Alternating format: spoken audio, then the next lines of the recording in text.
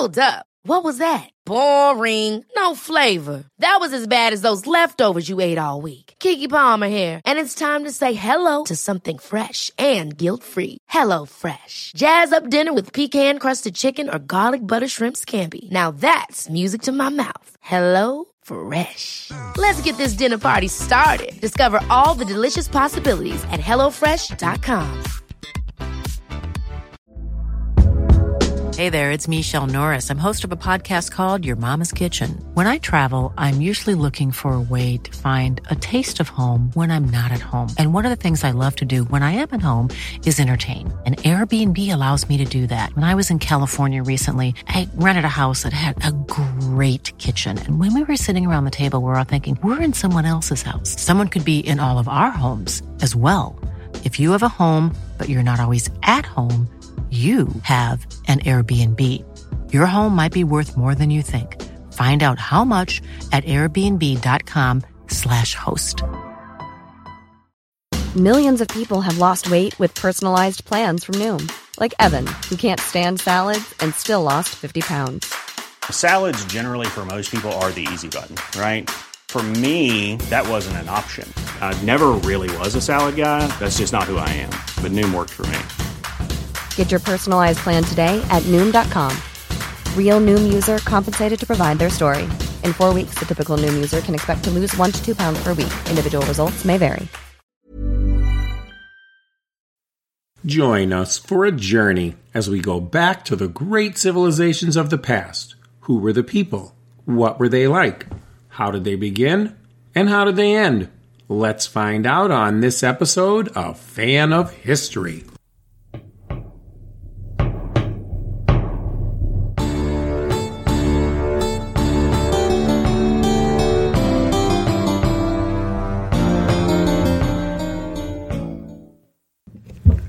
Hey, we're back with the third and final episode of my conversation with Enkidu about the Epic of Gilgamesh. Now make sure you listen to the end of this one. Not saying you don't normally listen to the end, but especially listen to the end of this one because there's some really profound stuff in here. I mean, Enkidu may be named after a wild man, but we have a up-and-coming philosopher on our hands here. So, like I said, make sure you listen to the end. Now, when we left off, the goddess Inanna was really mad at Gilgamesh because he spurned her romantic advances. So she sends the Bull of Heaven to attack. And let's see what happens now. And now Enkidu and Gilgamesh, they of course want to defend the city, so they charge the bull from each side of it and manages to kill it. And then Enkidu goes on to, he ripped one of their bull's scapulas off and throws it at Ishtar as to say, like, look at what we did to the beast. Like, yeah, you can't kill us. And the people of Uruk rejoice over their victory and gather around them, and a big party is held in their honor at the palace of Uruk. But imagine the goddess is not happy. Nah, she's pissed off at this time. But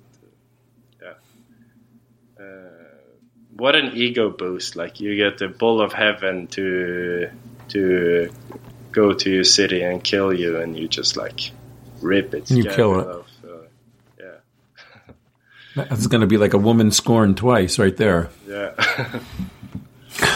So. At the night of the party that was held in the palace, Enkidu has a nightmare where he sees like the gods discussing about the two. So he tells Gilgamesh about his dream and goes on by saying that the gods have decided that one of them must die as a punishment for killing Humbaba and the Bull of Heaven. And the gods, like, they couldn't really decide on who to kill, and the sun god Shamash defended Enkidu, and because he like considered him to be innocent, but the gods decided that it should be Enkidu who died. Okay. And one day Enkidu got very ill and as he laid on his bed, he cursed the hunter who first had spotted him, and Shamhat, who had persuaded him into following her to Uruk. And Shamash, the god, told Enkidu that he should be thankful for Gilgamesh, because in him he had found a real best friend. So Enkidu listened to Shamash as he calmed down, and after that Enkidu had another nightmare where he saw himself being taken to the netherworld by a creature, and he called on Gilgamesh to help him, but Gilgamesh could not come for his aid. And after receiving this dream, his condition worsened. I mean, it's amazing. Yeah. Because like here he's like he like curses the hunter and the prostitute, and he's like, why did you take me into the city? Right. Everything went pretty much very bad. And now Gilgamesh bursts out in sorrow over his dying friend and promises him that the whole kingdom shall weep for him when he dies. And then Enkidu's heart stopped beating, and Gilgamesh starts to scream out of sorrow and cries out loud. So. This is kind of like gets to the real heart of the story, right? Which is mortality. Exactly. Human mortality, right? Or like, like the realization that, like, we're all gonna die. Right. And he says, why did I have to come to this city? I could have lived a good life out with the animals. And the God says, and you wouldn't have met your friend. And this is how it is. Just sort of, the way it is. Like, what does the expression go? Don't cry because it's over. Smile because it happened. Yeah. That's a very good point. Like, it's, he's very frustrated, and of course he's dying, so he curses everyone, and then the god is like, just accept what's happening, and like you found your friend, and everything is all good, and then he calmed down. Good point. Yeah, that's it. I got the chills myself right now. It's just like, it's a definite realization for sure. Yeah, so. After that, Gilgamesh aimlessly wanders around the wilderness while he's mourning his best friend and brother Enkidu. And Gilgamesh is burdened by pain and sorrow and asks himself, am I going to die like Enkidu? He goes on by saying, I'm afraid of death, and that's why I'm aimlessly wandering around the wilderness. There, Gilgamesh decides to go and find Utnapishti, and that's Utnapishti was the man who had saved humanity from the great flood and had been granted immortality by the gods. And perhaps Gilgamesh thinks that perhaps Utnapishti could tell him the secret of eternal life. Aha. So Utnapishti is like Moses, but really to say this is where we sort of began the story, where George Smith found this kind of parts. Well, the part you're going to get into about how do I say it? I can't. Utnapishti, I think. Yeah, you're good. Yeah. I think, did you say Moses? I think you meant Noah, right? I meant Noah then, yes. I definitely meant Noah. Moses did not have the ark. This is another thing that's really interesting, like the death awareness, what it does to him. He's like, am I going to die like my best friend? Like, oh shit, like, I don't want to die. And before that, right. I don't think he ever thought about death or anything like that. Right.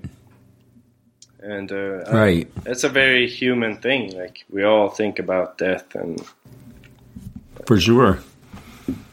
That's for sure. One of the greatest fears. For sure. Yeah. Then what happens? So then does he find him? He finds I can't even say it. He finds him. Yeah, eventually. But like, okay. He goes on a long journey and he arrives by a mountain called Mount Mashu, and it's guarded by great, like, scorpion-like creatures. And Gilgamesh tells them about his quest, and they let him pass. So Gilgamesh wanders for like 24 hours through a long pitch-black tunnel through the mountain, but makes it through eventually.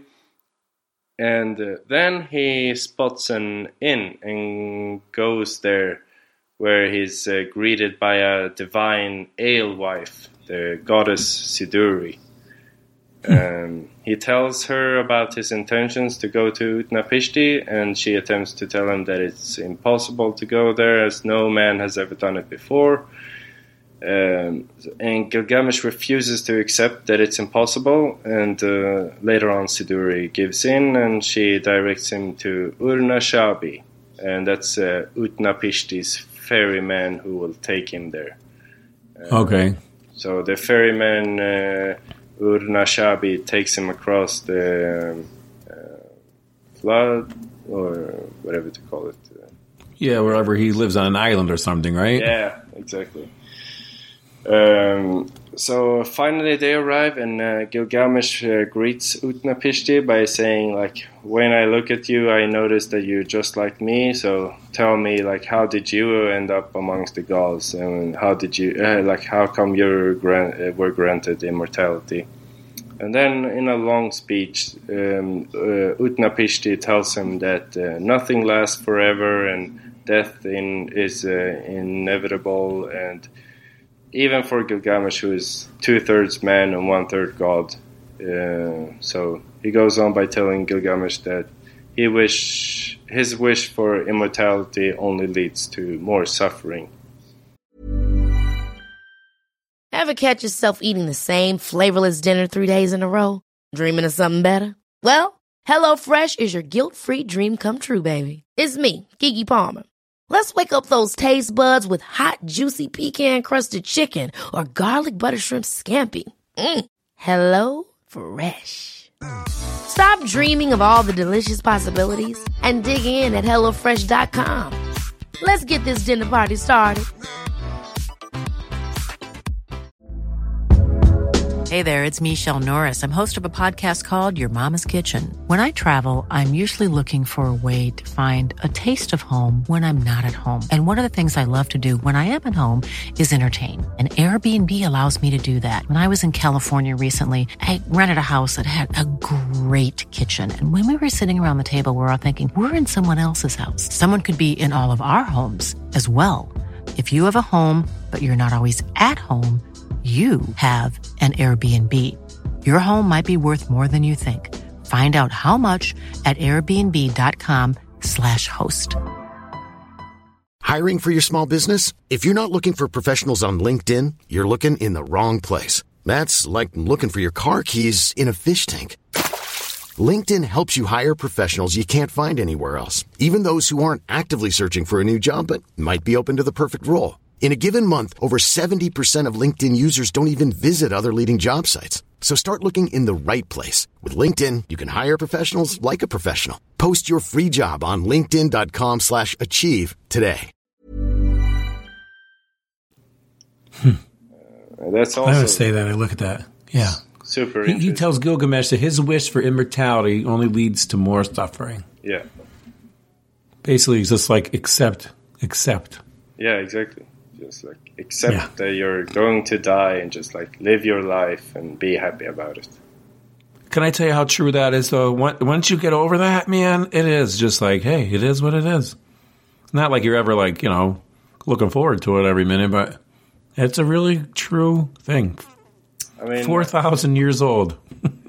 I don't want to get too philosophical about this, but I think like the fear of death is like everyone is trying to like avoid it, and when you like have accepted it fully, that's when you can like start to live your life. And this is wisdom of the, people like they go the wisdom of the ancients, as if they think it's like UFO stuff. Like, this is the wisdom of the ancients. Exactly. Yeah. So yeah. Anyway, sorry.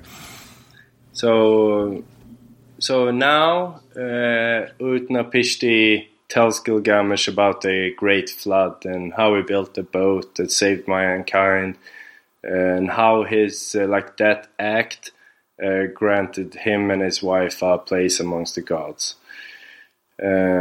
So even though Gilgamesh already even though he already told him that death is inevitable, he gives him a chance to fulfill his wish by instructing him to stay awake for 6 days and 7 nights.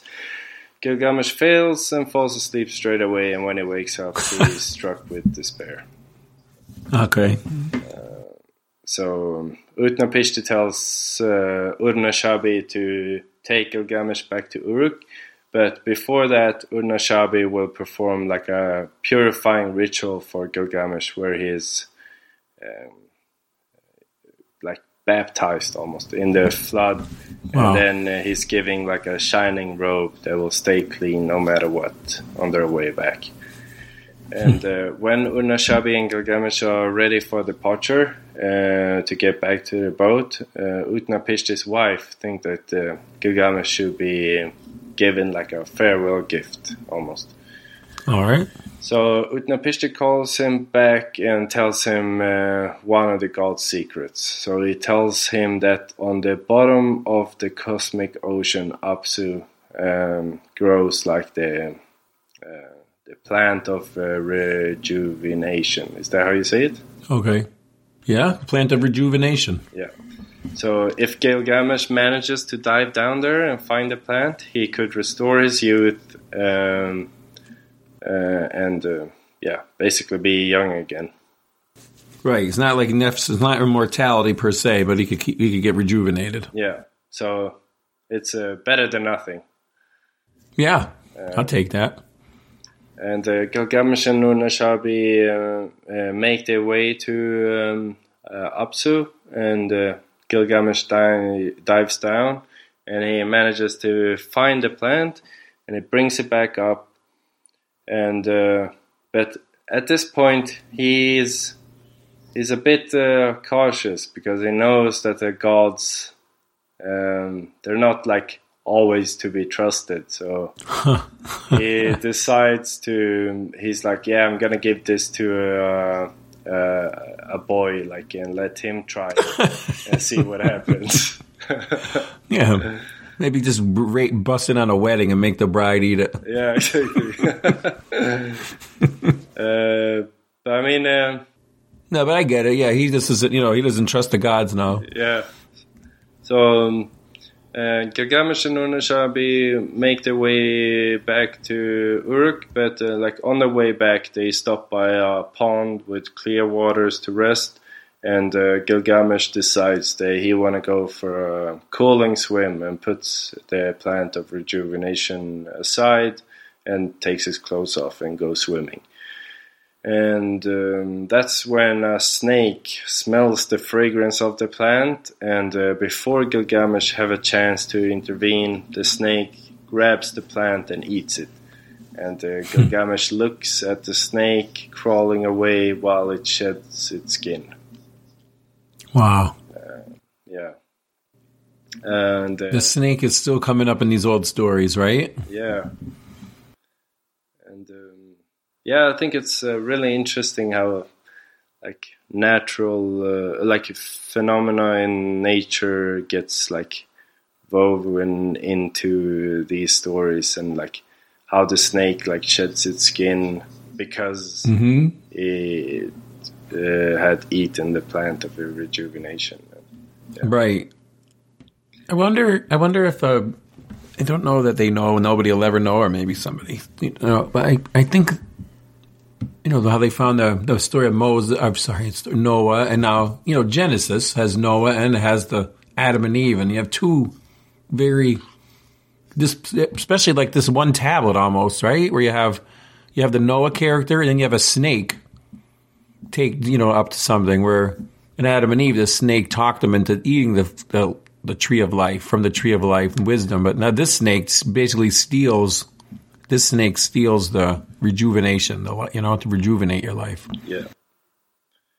I mean, it's... can you... All right. I'm back whenever you are. Yeah, I'm back. All right. We were at... Oh, yeah, the snake. Yeah, the snake sheds its skin. And then... Sheds its skin, yeah. So Gilgamesh, when he realizes that he lost the plant of rejuvenation, like his last chance to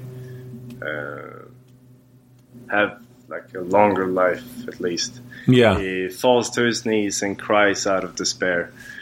So his last chance to trick death had just like slipped right through his fingers. Mm-hmm.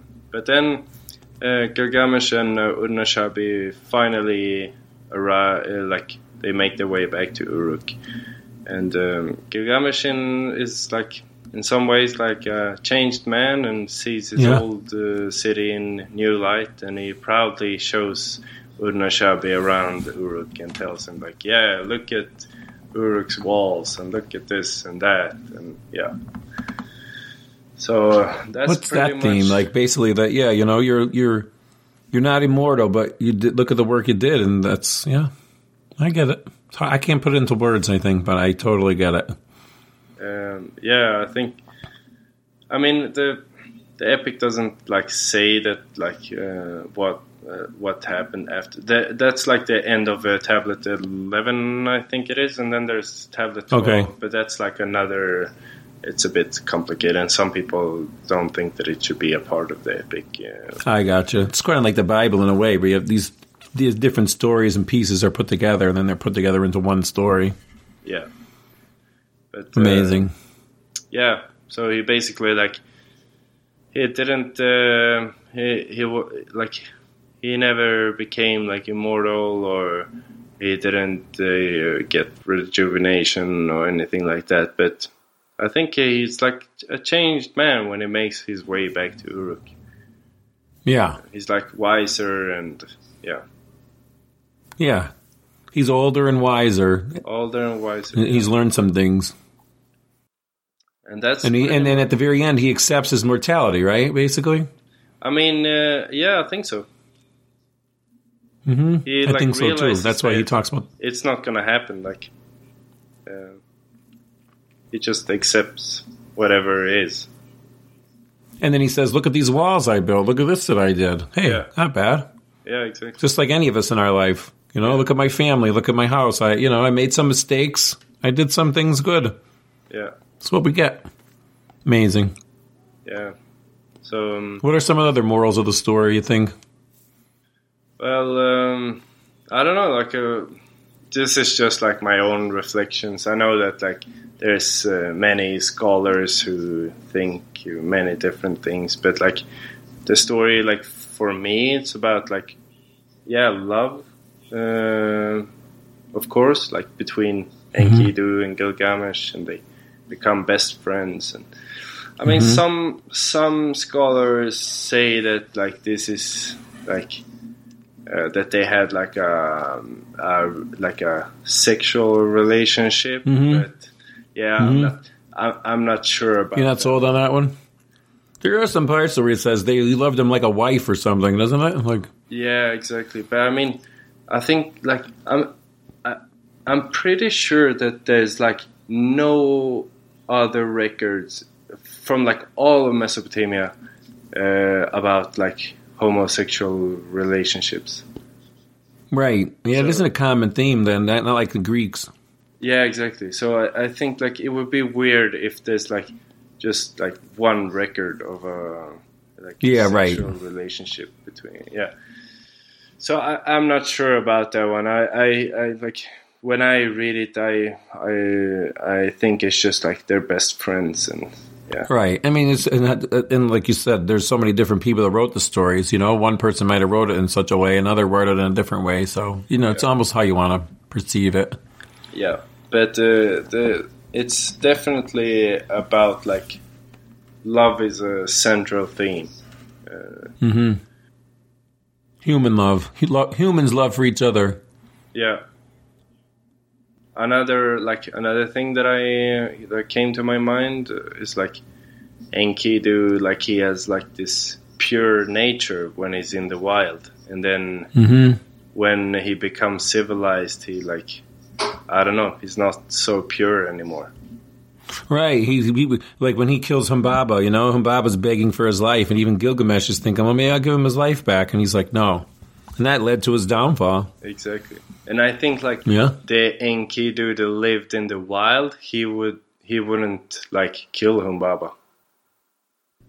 Right. Right, because Humbaba would have been a wild animal like him. Yeah, exactly. And like Humbaba was like the guardian of the forest.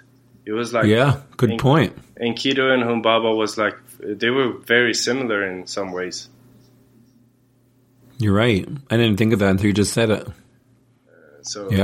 His like, I don't know. Yeah, it was very pure and like very like he was like living in like harmony with like the animals and nature and stuff, and then he gets true. That's a theme.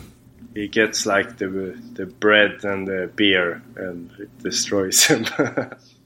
Yeah, it's true. The Romans used to always wonder about their past, and they would write poetry about how amazing it'd be to be a shepherd out in the woods and take care of sheep and things like that. And we kind of do too. We wax poetic for this rustic lifestyle, but then do you really want to like literally scrape dung off of sheep? I mean, it's not, that's the balance of humanity versus, being the civilized, in quotes, versus like living in nature. But yeah. And the killing Humbaba, and what you said about that is really profound, I think, because here's Enkidu, he's taking antelope out of traps, and now he's killing the guardian of the forest. Yeah. Yeah. Yeah. And I That's think awesome. Humbaba was also like living with the like apes, I think. I don't know. Like monkeys. Yeah, I think there's something along that line. Yeah. Yeah, it must have been a really, like a primordial forest, and probably it's, it kind of cut it down. Yeah. Yeah. Amazing. I mean, also the meaning of life, right? That's a big, obviously, theme. Yeah, exactly. Like, what's the meaning of life? And like, also about, like, to just, like, leave the city life and go out to live in nature. Like, this is a theme that, like, it's still very, like, central today. And, like, there's, like, the American writer Henry David Thoreau. Like, have you read Walden? I don't think maybe I have. I'm familiar with it though, for sure, absolutely. Yeah, so like Walden is about like leaving like the city life and just like go out and live in nature. Right. So this is like it's a very human thing to like. Yeah, absolutely. To become depressed. It's just like the Walden went back to his cottage. He didn't have to live on an open fire in the woods. Yeah. Pick berries, and hopefully he could kill a deer and live through the winter. Yeah. That's the difference, Civilization provides you with just life. Yeah. Then you have the trade-off of you have to, do things that maybe we're not, human beings have been human beings for 200,000 years, and we only been civilized for maybe, 5,000 of them. 10,000. Sedentary, I guess, is the word. Sedentary versus being, nomadic. What does that mean? Sedentary, like living in a city. Oh, okay. Like sedentary, yeah, just being in one place, farming, essentially. Yeah. There's I can't think of his name, but he wrote the book Sapiens, and he's a philosopher, thinker. He's Israeli, but he says sort of like, who's the slaves? Who's the slave? Like the wheat or the human beings? Like, in other words, wheat has evolved to make human beings take care of it. Yeah. You mean, the Israeli Noah Harari or something like that. That's his name, yeah. But, I mean, I always thought that it's like, so so wheat, so other, things that grow in the woods grow, and they evolve, however, and humans pick them and use them in animals and whatever, but wheat is literally like, humans take care of it, make it grow. You know, it's one of the most common crops, you know, besides grass, I think, in the world. Yeah. And it's kind of grass anyway. But, you know, so humans are sort of slaves to the wheat. I mean, yeah, we are. And I think, like, right? wheat was, like, the whole reason why we're sitting here, like, having a podcast on computers, like, because of wheat. 100%. 100%. It's so right. weird, like, when you think about it like that. It was, like, catalyzed, like, the whole... Right, and it's like us talking about that now is what Gilgamesh was, too, and just much more poetic, the way they wrote it. And, of course, it was written in their time, so they understood it in that way more. Yeah. You know, but, you know, the difference between being civilized and being not, you know, a person of nature. Yeah. Another, like, moral of this, like, the danger of dealing with the gods, I think, and how he, like, saves the plant to give it to someone else before he takes it. Like, it's not like this Christian God that, like, yeah, you can trust him. He's the best God. He's the only God, and he loves his children. Like, Gilgamesh is like, oh, I'm not too sure about this, so he, like, saves the plant. Right. Yep, that's just how nature was so, like I said, you know, when I equate their nature with the gods, and it's like, oh, sure, I'm just going to eat this. Yeah. And I think, like, another topic is, like, in the epic is, like, how to, like, become a better man. Because, like, the interesting thing about the kings in, like, ancient Mesopotamia, they were basically, like, as good, like, the best person you could be, because the god had given you this gift of being a king. So here's Gilgamesh, and he's like the worst kind of human being in the beginning, and he's like very arrogant, and he lays with the brides and all these things. But then, like, many different things happen, and then he comes back, and he's like, yeah, this is my city, and it's like, yeah, he's a changed man. Right, you learn how to become a better man, and he's sort of forgiven too. I mean, you know, I don't know how those other husbands of the brides feel, but he, like, fathered the half the city. Yeah, that's true too. You never know, but I mean, I don't know. It is an odd thing, but it was. Yeah, we have to assume a lot of those were arranged marriages at the time, so we'll give them a little pass. I think, and then just seize the day too, right? Seize the day, carpe diem. Yeah, because, like, in another version, I think. I'm not too sure. I think it's the old version. That in that version, like, Gilgamesh tells Siduri about his intentions to go to Utnapishti, and she attempts to, like, persuade him into to like, accept his death as inevitable with these words. And she says, like, what you seek you shall never find, for when the gods made man, they kept immortality for themselves. Fill your belly, day and night make merry, let days be full of joy, love the child who holds your hand, let your wife delight in your embrace, for these alone are the concerns of man. Wow. That's nails it right there. Yeah. So that's awesome. I mean, I don't know. I'm just, like, amazed by, like... this was, like, so long ago. Like, we're talking thousands of years, and it's basically like same things that we worry about today and think about, like, all the time they were doing, like, back then. Absolutely. So I bet two guys were sitting around before there was even writing. I wouldn't be surprised if an old person told a young person almost those words. Yeah. I want to read that again. What you seek you shall never find. For when the gods made man, they kept immortality to themselves. Fill your belly. Day and night make merry. Let the days be full of joy. Love the child who holds your hand. Let your wife delight in your embrace. For these alone are the concerns of man. That's beautiful. Yeah. It really is.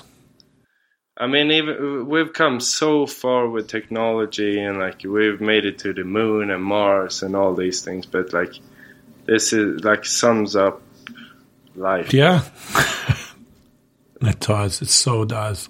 Yeah. It's still. I mean, and so there's other influences I would imagine today, right, from Gilgamesh. Yeah, of course. Like, so it's important to know that like many different cultures have stories that are in some ways or another like similar to the Epic of Gilgamesh without like having a historical connection at all. So it's important to not to draw like any quick conclusions.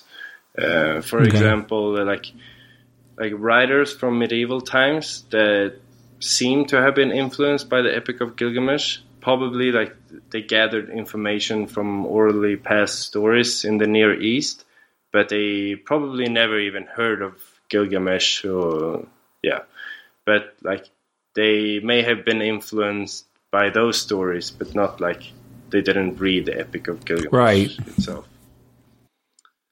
So like, but there are some examples. So like the Odyssey is one example where bits and pieces may have been like directly borrowed from the Epic. Oh, okay. So one example is the part of like Telemachus and his mother how do you say it? Penelope. How do you say Telemachus? I'd say Telemachus. Telemachus and Penelope. So, like, when she hears that her son Telemachus is about to set foot on a dangerous journey and that people want to see him dead, she bursts out in tears. And when she calms down, she goes to wash her hands and puts on clean clothes and goes to the rooftop. And on the rooftop, she prays to Athena and wishes Telemachus to return safely. And this is probably not a Greek ritual. So there's a similar scene in the Epic of Gilgamesh where Ninsun washes herself, puts on clean clothes, and goes to the roof and burns incense while praying to Shamash for Gilgamesh's safe return. And when she hears that Gilgamesh is about to go on this dangerous journey. Oh, that's very interesting. And I think I mentioned that part, but I didn't go into detail before. Yeah. And it's difficult to say what is directly borrowed from the Epic of Gilgamesh and what is not. But there are more examples from Greek literature that I won't go into. But what is known for sure is that Gilgamesh's name was known in ancient Greece. For example, there's a story by the rhetoric teacher Aelianus Claudius, who lived 175 to 235 AD. And in the story, he talks about a child named Gilgamos. Huh. And Gilgamos is the Greek version of Gilgamesh. That's interesting. Yeah. And then there's the flood story from the Bible, which certainly, borrowed from that epic, right? From Gilgamesh. Yeah. And that's we know that the flood story is 100% directly borrowed because there are so many similarities between the flood story with the bird flying out and all these things. But as writing spread to neighboring areas of Mesopotamia, a big part of how to learn how to write cuneiform consisted of copying old texts. So many cuneiform tablets have been found in Palestine, modern day Israel. Right. But there are. Sorry. Go ahead. No, you go. I was going to say, I wonder, or a lot of it must have came from the Babylonian captivity too, when they were, when the Hebrew scribes were in captivity in Babylon in the 500s BC, and probably they probably wrote a lot of those. We think they wrote a lot of parts of the Bible then, and they edited a lot of parts of it. And I would imagine that they had access to the Epic of Gilgamesh there. I mean, if it wasn't already part of oral culture. Yeah. But, I mean, of course. How long did they stay? For a couple of 100 years, right? About 100, a little less than 100 till Persians. It's so funny. I tell when I talk in the podcast, I'm like, I try not to get too far ahead in my own mind. But it was about the late 500s, 580s that they were brought to Babylon, and so it was not that long. It was probably only a couple generations, and then they started to come back when the Persians took over, which was still in the 500s. Okay, but do you know where the Bible was written? Well, that's a whole other story, probably. So. Yeah. I don't know. Yeah. It's the Bible is just so many books, so it's like Gilgamesh on crack. Not on crack, I shouldn't say. It's like Gilgamesh on steroids because there's so many scrolls and parts, and they found them and put them together. Yeah, and that's a good opportunity to put out a shout out to my good friend Gary Stevens of History in the Bible. Anybody should totally check out that podcast. You too, and you do it like start right from the beginning. Gary is awesome. It's really good. Yeah. That's the answer to who wrote the Bible. Check out Gary's podcast. I'll check it out. But yeah, definitely. Of course, it was written in by many different people on very long time. And in different languages. So amazing. But another great piece of literature. Do you know what part of the Bible, like the floods? Is it Genesis? Oh, it's in Genesis. It's definitely in Genesis. So you have Adam and Eve with the snake, like we talked about, and goes through. And then you have the patriarchs who came from Mesopotamia, Abraham and all them. Yeah. And then you can go in, and then eventually, you get. Then the gods got mad. God got mad and, destroyed the earth, and Noah had to start it all over. Mm. Mm-hmm. But yeah, like they must have been like. Influenced in like the Babylonian captivity, but for certain. But like cuneiform, like it spread like all through the like Near East and like neighboring places. Right. And I wonder though, do we have any copies of Gilgamesh in like not in cuneiform?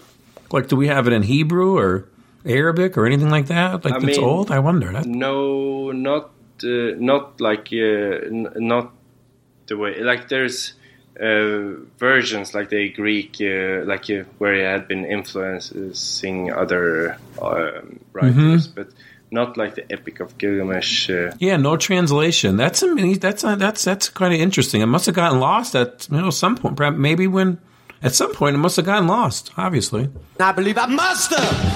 I think I must have. Baby, I think I must have. I think I must have. I must have got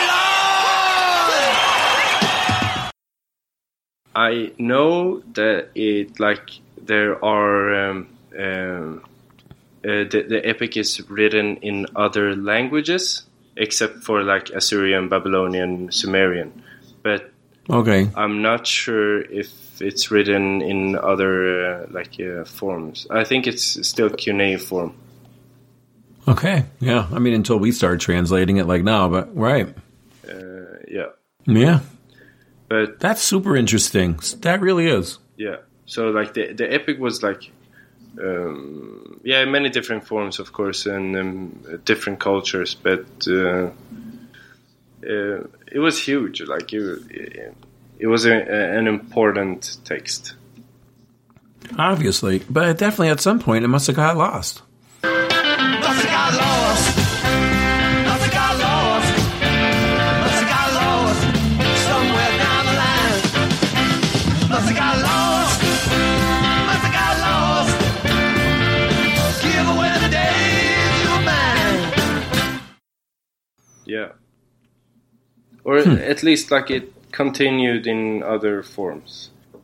Right. Well, yes. Right. Where we read Noah in the Bible, it's not. They're not saying Gilgamesh, right? And it wasn't just translated and copied into a different language that we found anyway. Yeah. I would be surprised if it weren't. But the problem is that would be on paper, and then we wouldn't have it anymore.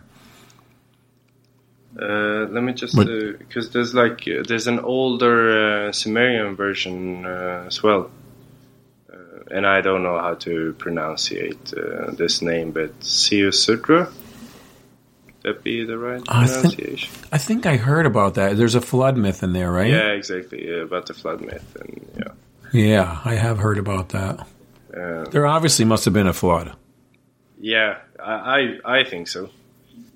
Yeah, it had to be some kind of massive flood. I think like the scholars of today are pretty much agrees that it must have been something like a big flood or something, or many different floods. Like, right, that's the question. Was there many different floods? Like, was there ones because Chinese have flood myths and Americans have flood myths, and obviously this Middle East flood myth. So there may be just been huge floods every so often. Yeah. Or I have read a couple years ago, I haven't heard any more information on this, but there was somebody who had a theory that, how the dinosaurs were killed by a meteor that possibly around, 3000 BC, something like that, a long time ago. Yeah. Maybe an asteroid hit the ocean and made a huge tsunami. Yeah. All over the world, so that would be the reason there'd be so many flood myths. I mean, it absolutely could be, but if it was an asteroid, I think because the Mesopotamians were obsessed with the sky and everything that happens with so I think they would have written that down if they saw a big. Well, the thing is, it could have hit so this guy's theory, it might have hit in the Pacific Ocean or something. Oh, okay, yeah. Yeah, it could have hit anywhere, and then this and so that's why the whole world, it just boom, and then there's this massive flood all over. Just all the coastlines of the entire world gets flooded. Oh, wow. Yeah. Right? That's a thought. Yeah. But I think, because, like I mentioned before, especially with the flood, it's a theme that, you have it all across the world, and without having any historical connections between, these cultures. Oh, it's totally something that's captured the imagination and we're dying to know what it is for a lot of people. And now we have a new flood story with the rising sea. Yeah, there you go. Climate change. Climate change was the original flood. Yeah. Right? There was an ancient civilization, the whole thing.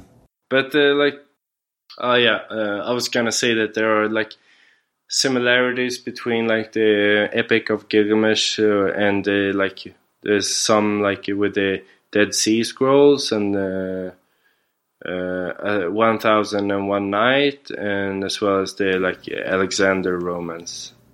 There are some similarities there, and the Quran as well. But I won't go into that too much. I leave that for the scholars. And then there's this is actually a Swedish writer called Taina Kantula. Shout out to her. She's written her own translation of the Epic of Gilgamesh, and she told me about Mandaeism, and which is a Gnostic religion from southern Mesopotamia. So they're one of the indigenous people of Mesopotamia, and they speak Aramaic. So the Mandaeans, they practice a Gnostic religion where they perform baptism, where they wear white clothing and so on. And she told me about, because she saw some connections between when Gilgamesh gets baptized by Urnashabi and gets his shining robe. So there are some connections there, and I know Mandaeism has bits and pieces from different kind of different religion, but it's a religion. It's a completely independent religion. It's not okay. That's interesting too, for sure. I could see that, definitely with the baptism part, what we talked about in the story. Yeah, exactly. We'll have to make sure you give me a link to her so we could put her on the show notes for Swedish listeners. Yeah, so she's written one book called I'll say it in Swedish because this is for the Swedish listeners. So Arvet och arvtagarna, and Inanna, skymningens drottning, and Gilgamesh-eposet. So there are 3 books about Mesopotamia that Taina Kantula and Lennart Barings wrote together, and these are really good books. I love them. Oh, okay. Yeah, well, we'll link those, and I'll link the one I referenced, the Buried book. Yeah. which is, I'll tell you what, I love that book. I'll look into that one as well. Want to read it? Yeah. And there's Andrew George. He's a professor of Babylonian, and he has a lecture on the Epic of Gilgamesh on Spotify and I think YouTube as well. And he is the writer of the Penguin classics, the Epic of Gilgamesh. Okay. And then there's the professor that I mentioned before, Simo Parpala, and he's a Finnish Assyriologist and a professor. And he's dedicated his whole life to the study of Assyriology. And I think he specializes in Neo-Assyrian. Yeah, his name comes up on my research. Yeah. And he has written his own translation of the Epic of Gilgamesh, where he goes more into the hidden esoteric knowledge or whatever it is to call it. Okay, I'll try to find that and link that as well. Yeah, send the link to that. This has been awesome, hasn't it? I hope the listeners like it because I think we really covered a lot about it without even reading it. Yeah. We could, you could read. I feel like these old things, if you read them in a vacuum, you don't understand what they're talking about. Yeah, and I think I don't know, I make my interpretation, you make yours, of course, but I think to fully understand it, I think to know Akkadian would be really good. Wow, yeah. Because they must have been thinking because the language that you read something in, in every language you have a special way of thinking. So I wonder how it would be to read the epic in Akkadian and to understand. Yes, I think that would. I know exactly where you're going with that. I totally do. I think this has been so much fun. I was a bit nervous before we did this, but I love talking about this, and I think it has been so much fun.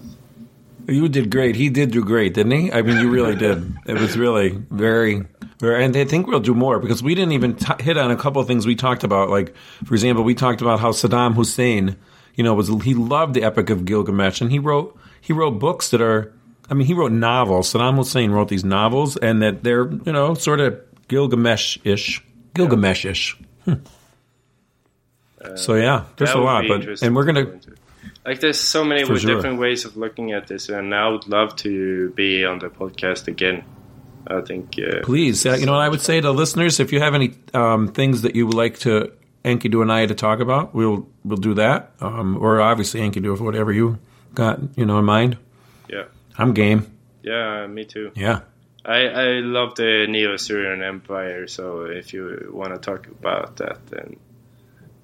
Well, we're definitely going to have to jump on it, too, because unfortunately, we are getting into the 630s, which means we're coming to the end of the Neo-Assyrian Empire. Oh, yeah. Per se. We're going to drag it out. I've been thinking about this. Maybe the listeners can tell you what they think, because I love to, because I'm Assyrian, I've read a lot about what happened to the Assyrians after the empire fell. So when you're done with the empire and Nineveh has fallen and everything, maybe we can go and do an episode on what happened afterwards.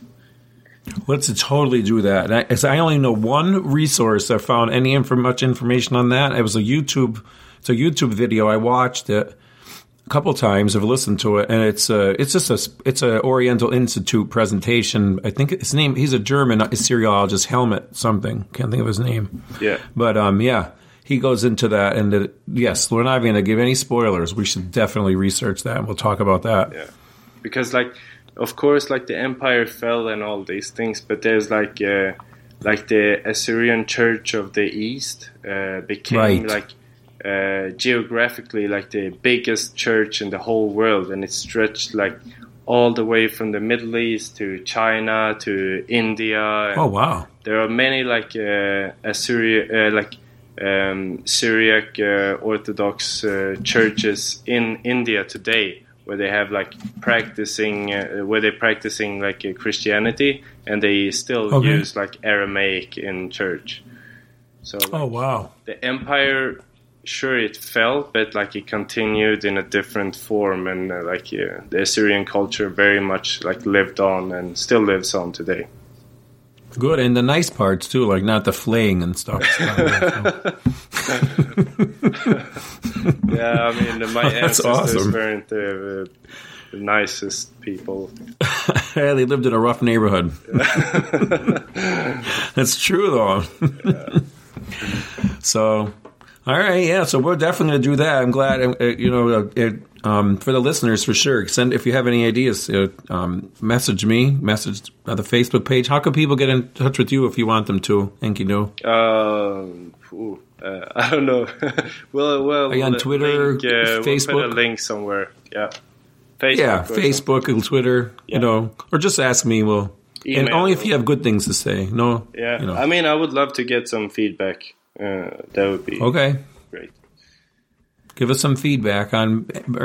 If only if you have anything bad to say about me, you don't say anything. I'm kidding. Totally kidding. I could take it. I appreciate it. Yeah. So thanks, Enkidu. Thanks, listeners, and we'll keep these collaborations going, right? Yeah, of course. Thank you very much. You're welcome. Thank you. If you enjoyed this podcast, please consider supporting us on Patreon. Patreon.com/fanofhistory. Just $1 an episode would help us out. Thanks, and see you next time. Ever catch yourself eating the same flavorless dinner 3 days in a row? Dreaming of something better? Well, HelloFresh is your guilt-free dream come true, baby. It's me, Keke Palmer. Let's wake up those taste buds with hot, juicy pecan-crusted chicken or garlic butter shrimp scampi. Hello Fresh. Stop dreaming of all the delicious possibilities and dig in at HelloFresh.com. Let's get this dinner party started.